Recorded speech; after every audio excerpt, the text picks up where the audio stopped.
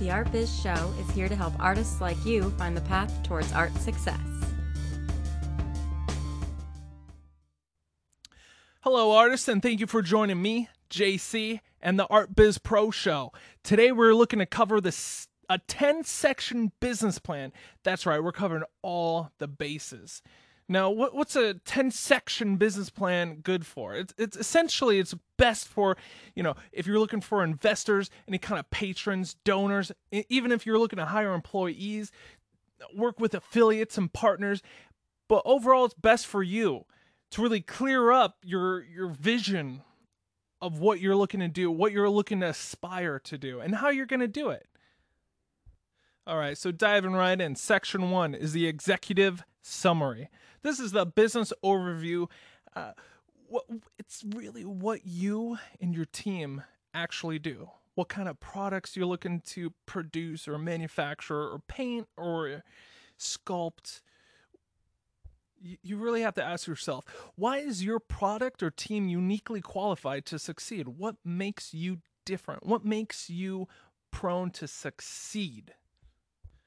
Also consider the financial plan. What is your expected financial performance over the next 6 months, over the next year, and even over the next 5 years? I know, tough question, but write something down and let's move along. Right into section number 2, the company analysis. So this is like, when did you first start producing?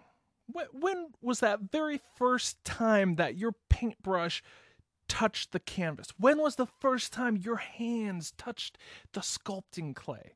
When was that? Also, where are you located? Where in the world are you?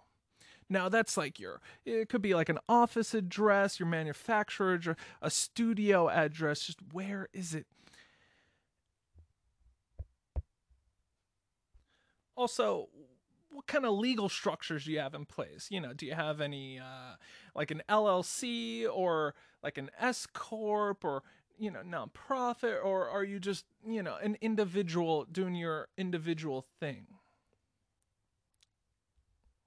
And also, what have you achieved to date? How many paintings have you done? How many artworks have you done? Have you been in galleries? Have you sold anything? Just really your history right here. Boom, just history. Section 3, industry analysis. Tell your reader everything you know about your specific industry, your niche, your market.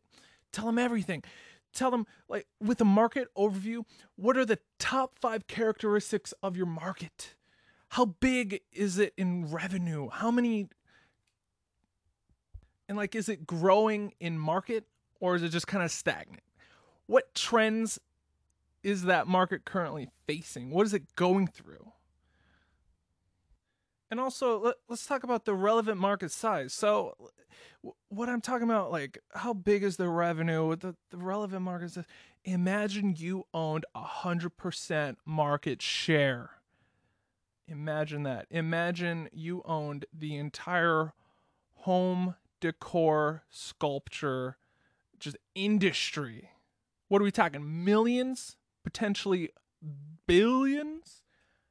Imagine you owned all of that. How much annual revenue would your company make? So, calculate this to express the opportunity to yourself as well as to the reader, to your investors, to your patrons. Moving on. Number 4, customer analysis. Now, you really have to understand your customer demographic. You have to put them into like a profile. You have to put them into create an avatar of your best buyer.